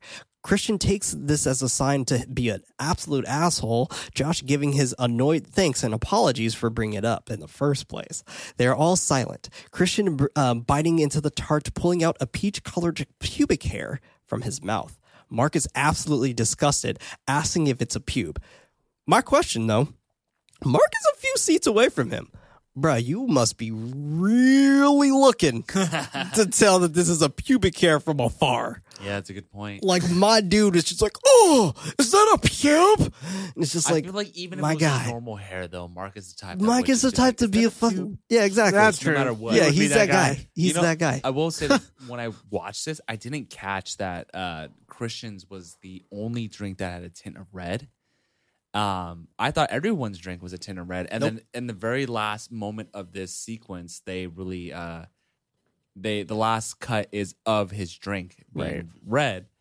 I didn't realize his was the only one that had a little tint of red in it. It sure did. And it's, we know what that is. Well, yeah, of course we know. but yeah, it's a tin of red. And it's actually interesting. There is, and I could be completely wrong on this, but there has been notions of voodoo that has done the same concept, and it's very much in black households where they would say, you know, if you go on your first date with a girl and she serves you spaghetti, don't eat it. Oh, And it was like this same concept. yeah. Wow. And it's, you know, obviously this is between us and the internet, but I do know somebody that this happened to, and they were stuck in a marriage for over 30 years that they absolutely despised, and they had no idea why they can get out. It happens. And their first Scary. date, she made him spaghetti. Oh. Don't trick my Italian ass. Wait, you want spaghetti? Hell yeah. Wait. Second date, maybe. What do they do on the trust you third or the first. second or fourth, though? Christian looks over at Maya, Danny noticing his gaze and looking over towards her, but she looks away. He takes a sip from a discolored drink. Mark is still tripping on the guy looking at him. Inga tapping him on the shoulder for him to come with her. He goes with her, nobody making much of it. Josh continuing to look at his notes. And she just says, she's like, I'll show you. And he's like, guys, she's going to show me. Honestly, I'm not gonna lie. He's a douchebag, but Mark is my favorite character. He's so funny. He is funny. Like, he's so funny. Match cut to him sitting on his bed, shaking his leg nervously. Danny asks for another sleeping pill. He gives her another. He lies down with his shoes still on. Everyone is asleep. Josh gets up out of bed, runs over to where the ruby rotter is kept. He sneaks inside the building, not noticing Ruben lying down in the corner. Josh pulls out his phone, taking pictures of the book as he flips through the pages. Noticing someone coming into the room through the reflection, he turns around, not noticing the other person standing right next to him in the corner, thinking that it is Mark. He shouts for him to close the door. Noticing that he isn't wearing any pants, the man in the corner strikes him on top of the head, cracking his skull. The person comes up to him, wearing Mark's skin, as he watches Josh bleed to death as he groans. Dude. Yeah. The twitching. Oh my God. The blow. Everything. Yeah. The mask. It's the just skin mask. It is absolutely insane, and obviously the skin mask being a wonderful homage to Leatherface and Texas Chainsaw Massacre. Totally. Which Now- he 100% says that is why he did it. But Really? yeah, That's awesome.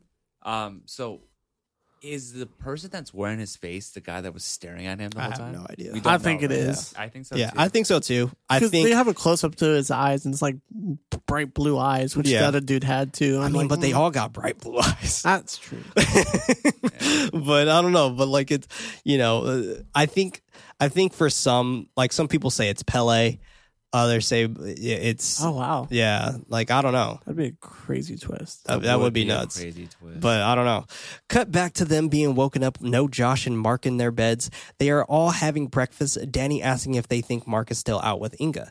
Pele thinking that it's possible. She wonders about Josh. Christian commenting that he's not too concerned.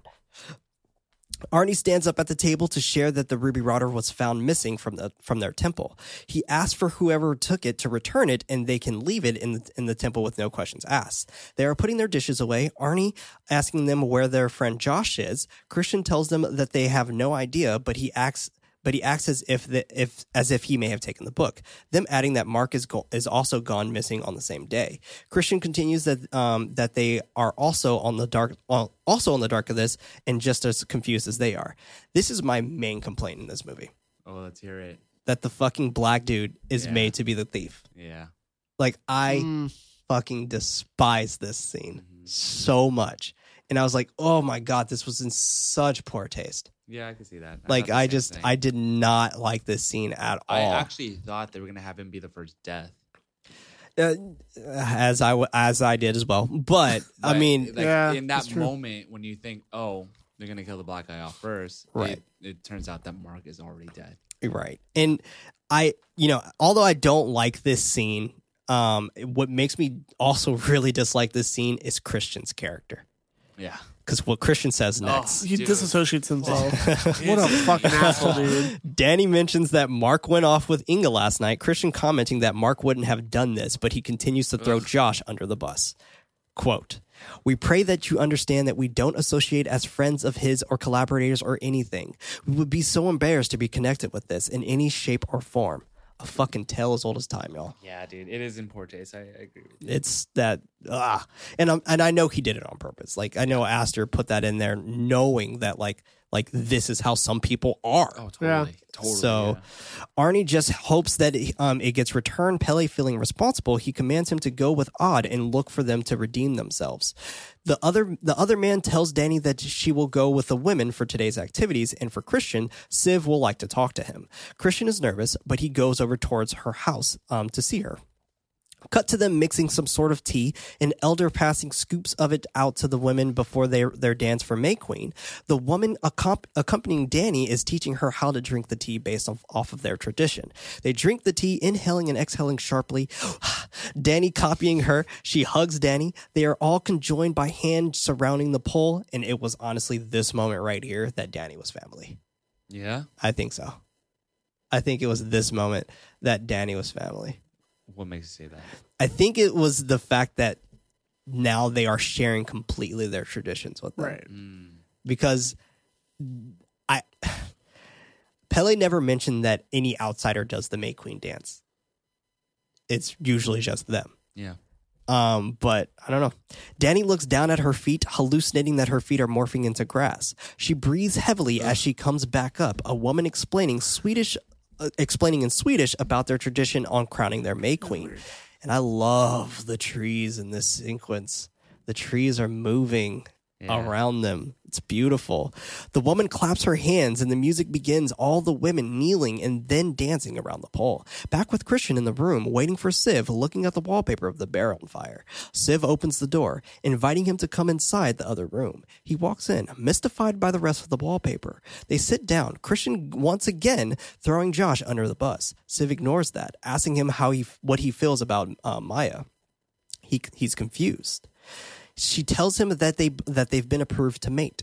Considering him an ideal astrological match, and she chose him. He thinks that he ate one of her pubic hairs, Siv considering that to be correct.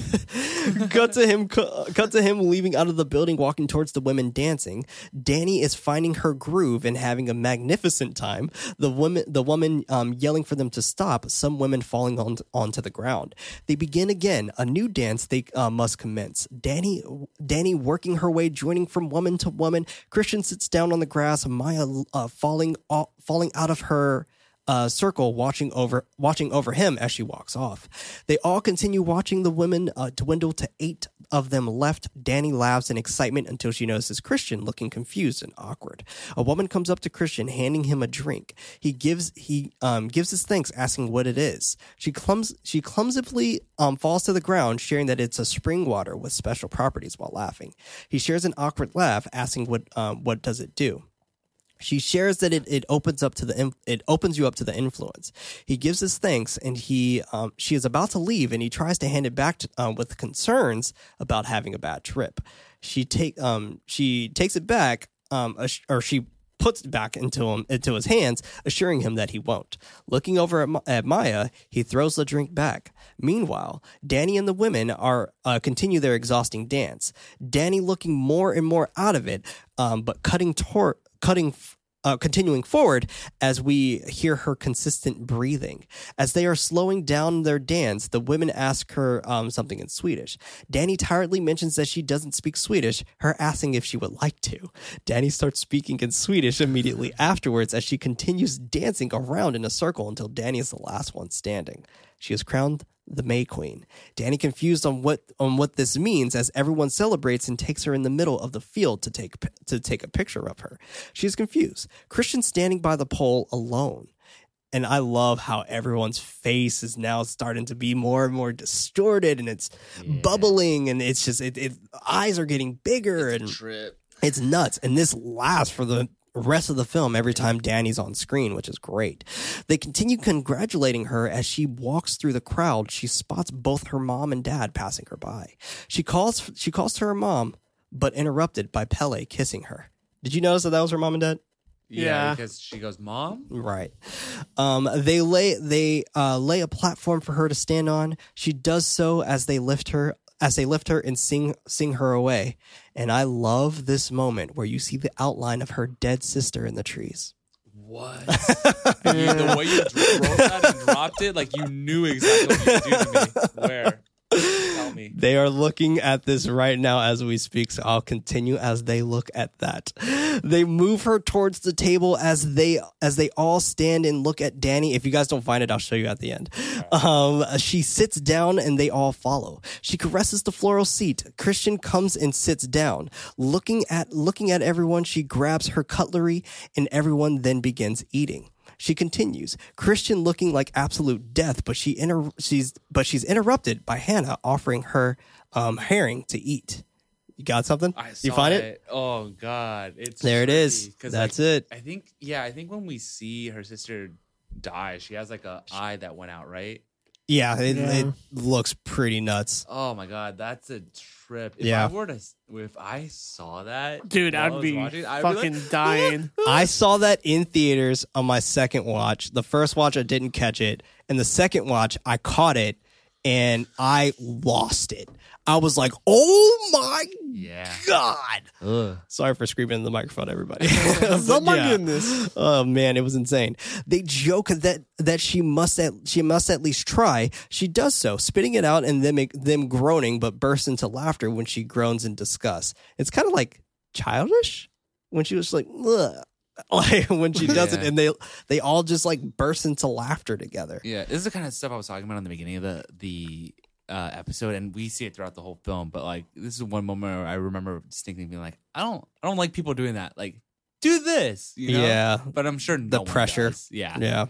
I mean, who knows, right? When you're in a different country, like there's sometimes you do want to experience that culture, right? Yeah, totally.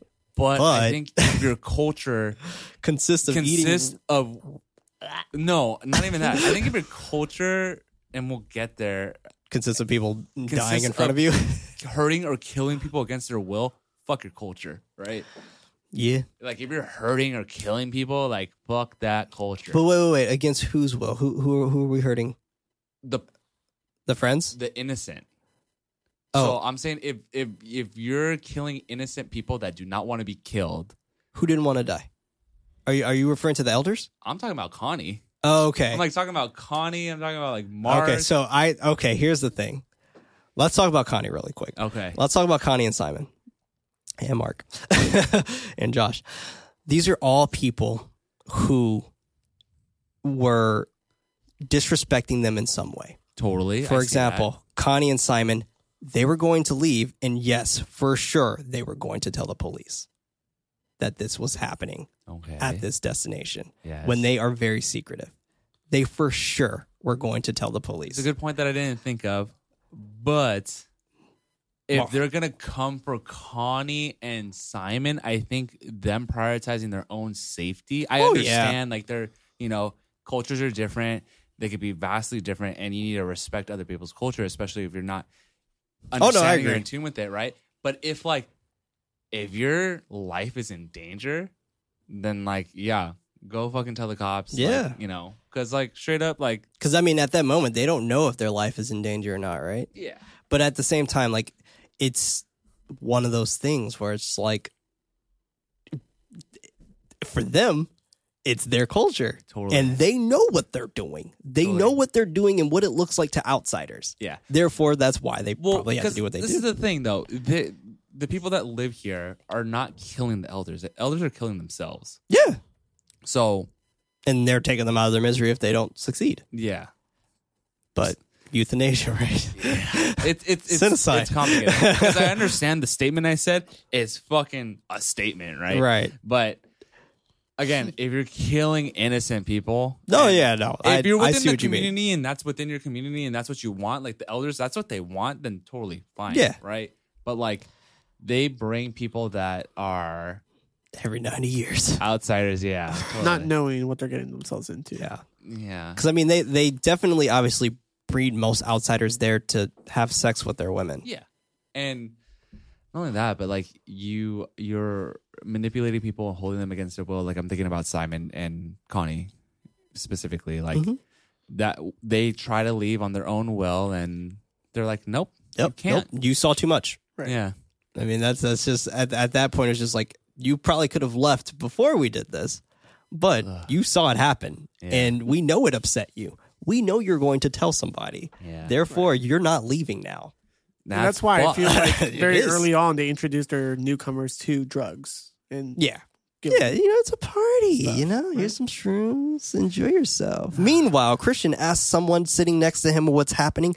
The man just claps, disorienting Christian even further. Those spirals. I gotta say, Jack Rayner's acting here is amazing. Oh, like it's he fantastic. seems so vulnerable. Yeah, he does. He absolutely does. He makes you feel pity for him. Yeah, totally. They raise a toast to their new May Queen, drinking in her honor. One woman excitedly asking that she is their family now. Christian, still looking fucked up, stares over at Maya. I think it's Maya. Anyway, he gets up from the table, motioning him to follow her. He watches as she walks around and away from the table. Danny noticing him watching Maya.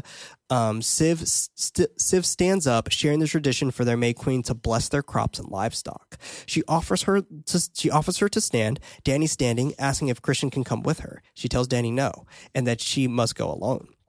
Hannah hands her a torch, walking her to a carriage. Danny rides off in the carriage with the women steering for her. Christian is left behind, watching another woman place floral petals on the ground for him to follow. The rest of the villagers watching him, they take Danny to an area where they place seeds, meat, and an cracked egg inside of a hole before burying it. Hannah tells Danny to repeat after her, and she sings in Swedish for her to repeat. Back with Christian, now changed and looking absolutely horrible. He has to breathe in a substance for his vitality. A man with an interesting hat/mask opens the door where Maya is on the floor, surrounded by a group of naked women, humming as they sway back and forth. He goes inside the room. Maya spreading her legs for him. One of the women goes over to him, removing his robe. Meanwhile, Danny's ceremony continues. Christian is now over Maya, both of them nervous. He kisses her, then penetrates her. The women slowly moving closer towards them. She reaches out to the woman. As she takes her hand, singing to her, startling Christian in the process. He's weirded out, stopping his act, the woman touching his face, singing to him now. He continues, the woman all vocalizing and copying her moans as they caress their breast. Now, this is fascinating. Now, when I watched this in theaters the first time, very immature crowd that I had. Everyone's laughing, everyone's cracking jokes, yada, yada, yada. Second group, everyone's quiet. Dead silent. No one's saying a word. And in this moment, I've always thought, every time I watch the scene, I was like, why does this scene make me so uncomfortable? Mm-hmm. And the reason why, this is technically a rape scene. For Christian. Yes, I agree with you. That's okay. I'm glad we're on the same page here. This is technically a rape scene. And I've always wondered why. I was like, this scene makes me so uncomfortable, so incredibly uncomfortable. And that makes sense because all rape scenes make me uncomfortable, but I didn't know why this one made me uncomfortable until I put two and two together. It's like, he's being raped. Yeah. And he was drugged to have sex. Yep. Right. And for vitality, it was to get him hard. Yep. I was gonna mention that earlier. Yeah. Totally. Yeah. Like, I wholeheartedly agree with you. And like, I couldn't have said it better. Like, it's in Christian's facial reactions. Like, he's very confused. Yeah. He's kind of out of control, like of what's going on. He has moments where he's like looking around, he's like, wait, what the fuck is happening? And Yeah. It's very interesting because I'm sure this scene could be spoken to at length from very different perspectives, many different perspectives. But Right. yeah, I think you can't disagree with this being a rape scene. And it's interesting, right? Because like some may argue that he walks up, he kisses her, he penetrates her, but at the same time, like he was drugged. Right. And Yeah. it is what it is, right? Yeah. Exactly. Yeah. Danny is back from her blessing of the land, and Hannah tells her that they should go to Siv's house for a blessing. Danny overhears the vocalizing women asking what that is. Hannah shares that this is not for them. Danny is about to head over, but Hannah stops her, telling her that you shouldn't. Danny does so anyway. She takes off her crown, hesitantly looking inside the keyhole at Christian and the women. She gags and sobs, throwing up, wailing. The women help her up and assist her back into the other house. They lie Danny down as she hyperventilates. She moves off the bed, and the women try to calm her by breathing. Calm her breathing down. They all match pitch as they exclaim until they wail together. Legit, this is childbirth. Yeah. Like 100%. This is it. Yep. Like the whole, like all that shit happens, and I was just like, this is Midsommar. Like, oh my god. We are back with Christian as a woman forces him to thrust faster. Maya bringing his attention back to her, telling him to finish. They all stop vocalizing, Maya rocking back and forth, saying that she can feel the baby inside of her. Christian frantically gets up, running out of the temple naked, trying to avoid the oncoming people. I didn't even mention that. Oh no, I did. Never mind. He runs over towards another area, noticing Josh's foot sticking out of the ground with a rune branded on the bottom of his sole. Mm-hmm. I couldn't tell. So I thought that was Josh's foot too, but then later on, I don't know, maybe later on, we see Josh's body, and I checked his feet. He had 2 feet. I just think it was a ritual thing. I think he was just, his body was just completely buried that way. Oh, got it. Okay.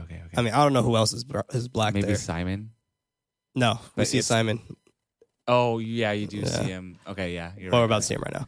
He runs over to the chicken coop, hiding away, but notices Simon strewn above, his lungs pulled out of his back like wings, and flowers wrapped around his whole body. Oh my God, Christian moves so closer, gnarly. noticing that Simon is actually still alive. So I was wondering what was pulsating. Yeah, No, he's breathing. way. How? He's breathing. But the chicken's eating him. Yeah, Oh, There's a lot. There's a lot in this movie. There's I'm just so much happening. How's that even possible? I don't know. They made it possible. It And, like, probably they isn't. made it it So, probably isn't, okay, but they yeah, made it possible. You see its flesh pulsating, the part that's cut up. What do we know what that is? What? On his back? Yeah, That's his lungs. holy shit. Yeah. That's why we're like That's he's huge, breathing. though. Well, yeah, man. Like I 2 mean, lungs, like Yeah, I guess, And- yeah. your but lungs are pretty big, though. I didn't realize They're not that small. those were his lungs. I was like, what did they pull? Oh God, Yeah. I'm not hungry anymore. I'm still hungry. I He want moves pancakes. underneath him, or excuse me, Ula wakes Christian. Oh, excuse me. He moves underneath him, flowers in his eyes. A man blows dust in his face, paralyzing him as they shut his eyes. Pocket sand. Ula wakes Christian. Ula wakes Christian up. He opens his eyes as she tells him that he can't speak or move before falling back in line with the rest of her commune. It's so haunting how she says this. She's like, you can't speak, you can't move. Okay, good. And then she goes back in line. The trip is of how calm they are about all this and like going about all of it when it happens every 90 years, right? Exactly. They're getting 90 more years of vitality for their little commune here. man. Siv begins another ceremony for surrounding 9 lives. Danny sits on the stage with pure sadness as Siv talks about their sacrifice. Arnie chimes in for the ceremony, showcasing that they already have 2 dedicated that are dead on branches, which I think are... I don't know who these 2 people are. So I assume that these people who were dead on branches were previous people who came in to be sacrificed. You mean previously, like through the process of this movie? Yeah. Yeah, just a different group. Just a different group. Okay. Because I was trying to like really pinpoint like who these people were, and Yeah. I was like, I don't know if I've seen their face. But Because so are two of the bodies? No, the elders were burned to ashes. yep, elders aren't there. Yeah. Yeah, elders were burned. Oh yeah, totally. Then. Yeah.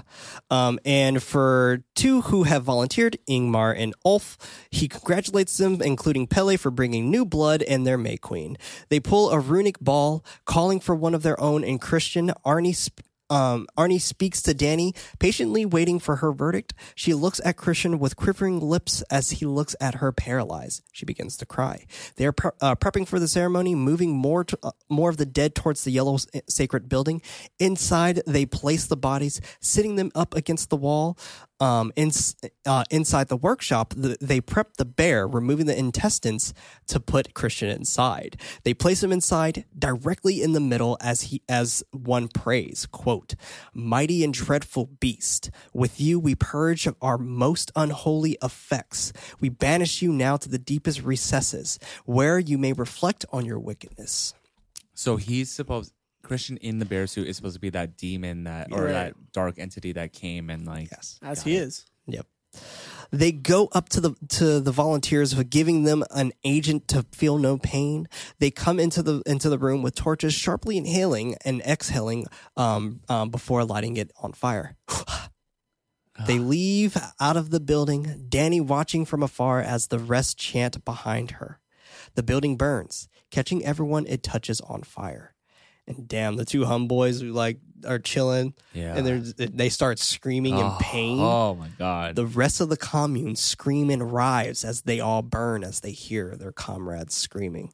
Danny also wailing and coughing with her slug-like queen gown on as she tries to walk away.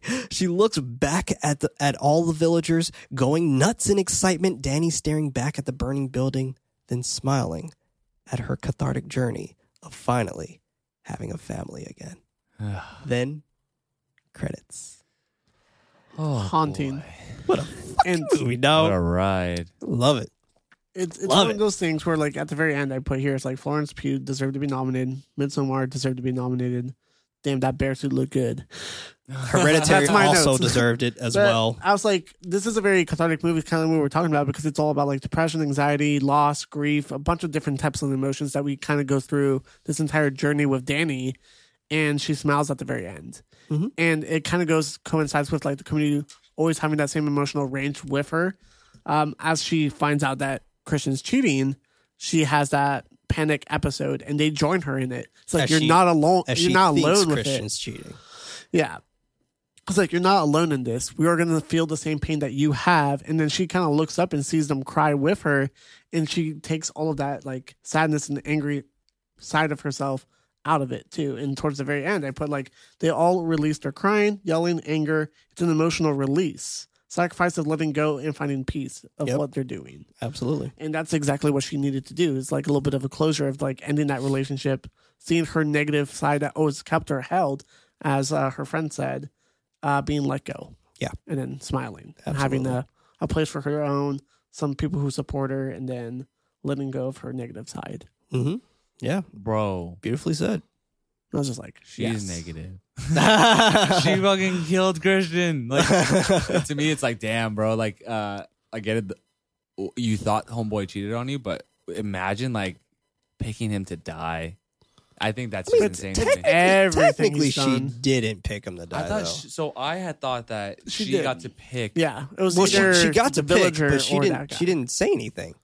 But we she just knew who cried. it was to Oh, I pick. thought it was insinuated that she Yeah. chose him, and like the Right. leading up point was that she was emotional because she was about to pick him to die. Yeah, but and I think the whole thing of her picking him doesn't necessarily correlate with her feelings of how she felt with him.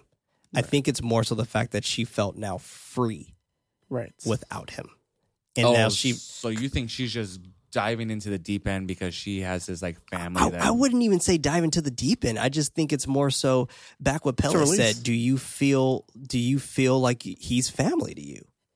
Yeah. Like do you feel home with him? And she feels home there now. Yeah. And like she So what I'm saying is like if she's gonna have to pick someone to die. right, she's not going to choose her family anymore. Okay. Right? So like damn. now that villager is now her family. Yeah. It's Right? just so crazy to see this character go from like where they started off at and where they ended. Right? Yeah, And I'm right. sure that's why a lot of people enjoy this film too. Yeah. And I love the Queen use Catharsis. of colors in this as well. Yellow being one of the main ones, and I was like looking up, like, oh, what does yellow mean in film? Let's save it for the post show. Let's Okay. save it for the post show because we're coming close to time because I want to get to the movie facts really quick. But I got movie facts for us here. Movie facts. The film was originally given an NC-17 by the MPAA. According to Ari Aster, around 30 minutes was cut from the final film, mainly due to content. The director's cut, released shortly after its theatrical run, restores this footage, which we have nighttime scenes instead of just the one. Oh, really? I was gonna ask what is in that 30 minutes. Yeah. Most of the Swedish dialogue spoken by the Haga natives is deliberately not subtitled in order to create a sense of isolation for the audience and especially for the foreign visitors. Good move. Super smart. When the film was released in Sweden, rather than eliciting fear in the audience, many people laughed. Many Swedish critics praised the film as an excellent black comedy. Damn. Which Astor actually even claims to be a black comedy as well. Mark displays an extreme phobia of ticks, which is based on Ari Aster's real-life fear of bugs and illness. Like Mark, Astor wore 2 pairs of socks over his jeans to ensure he would not receive bug bites. I noticed that throughout the film. Yeah, it was like over his pants leg. Despite the Swedish setting, the film is mostly shot in Hungary. Really? That's really funny. It's really funny because throughout the film, I was constantly thinking, I thought it'd be a lot more green over there. Yeah. The practice of the Astastupa I don't know, is effectively a myth. As depicted, the elderly were expected to sacrifice for the good of the village, maintaining efficiency. However, the original source of the story is a 13th century Icelandic account of the Gottrick saga and supposed the Atestupas in Norway and Scandinavia have all been proven to have been only referred to as such by 18th and 19th century historians, with no prior references to any such practices save by the Gottricks saga. Most serious historians consider the story a reflection of the Icelandic medieval tradition of depicting Swedes as barbaric on account of them converting to Christianity a century later than Iceland. Interesting. That is very interesting. Super interesting. Let's do 2 more. William Jackson Harper is the only American actor in the film. Jack Rayner, although born in Colorado, is Irish. Florence Pugh is English, and Will Porter is also English. All other supporting actors are either Swedish, British, or Hungarian. Damn. That's kinda cool. This is the 5th A24 film to be released nationwide without a platform release prior. The others were The Witch, Free Fire, It Comes at Night, and Hereditary. But goddamn, Midsommar, what a fucking movie. It's beautiful. It is. I will agree. But let us know what you think over on Twitter at @nightlight_pod. We ran a little bit over, but hey. It's Midsommar. It was Midsommar. You know, we had to. But let us know what you think of Midsommar. We definitely want to keep the conversation going over on Twitter. But next month, it's back to school, baby. Got to get things going. Yeah. So we are going to start things off with Smells Like Teen Spirits. Oh, that sounds love it. fun. Starting with The Faculty. Fucking stoked to watch this again. But this was Nightlight, a horror movie podcast. I was one of your hosts, Prince, also known as Head Knight, and alongside me we had David. Stay spooky, everyone. Staying Spoopy, also known as Nightly. Other in there we have Freddie. Always keeping it spoopy. Always and forever, also known as Nighty Night. Our efforts to get the show out is not enough. We need your help to spread us out to more ghoulish nights. Rating us with 5 stars is very helpful, but we would love for you to recommend this podcast to someone who would actually enjoy it. You can further support the show over on patreon.com/goodnightlife. That's night with a what? Okay. By pledging on Patreon, you have access to oh my gosh. By pledging on Patreon, you have access to the show ad-free and as early as Monday with a post-show. If you don't have any bucks to toss, don't worry. A new episode is released every Friday on most podcast services around the world. And remember, everybody, don't forget your nightlight.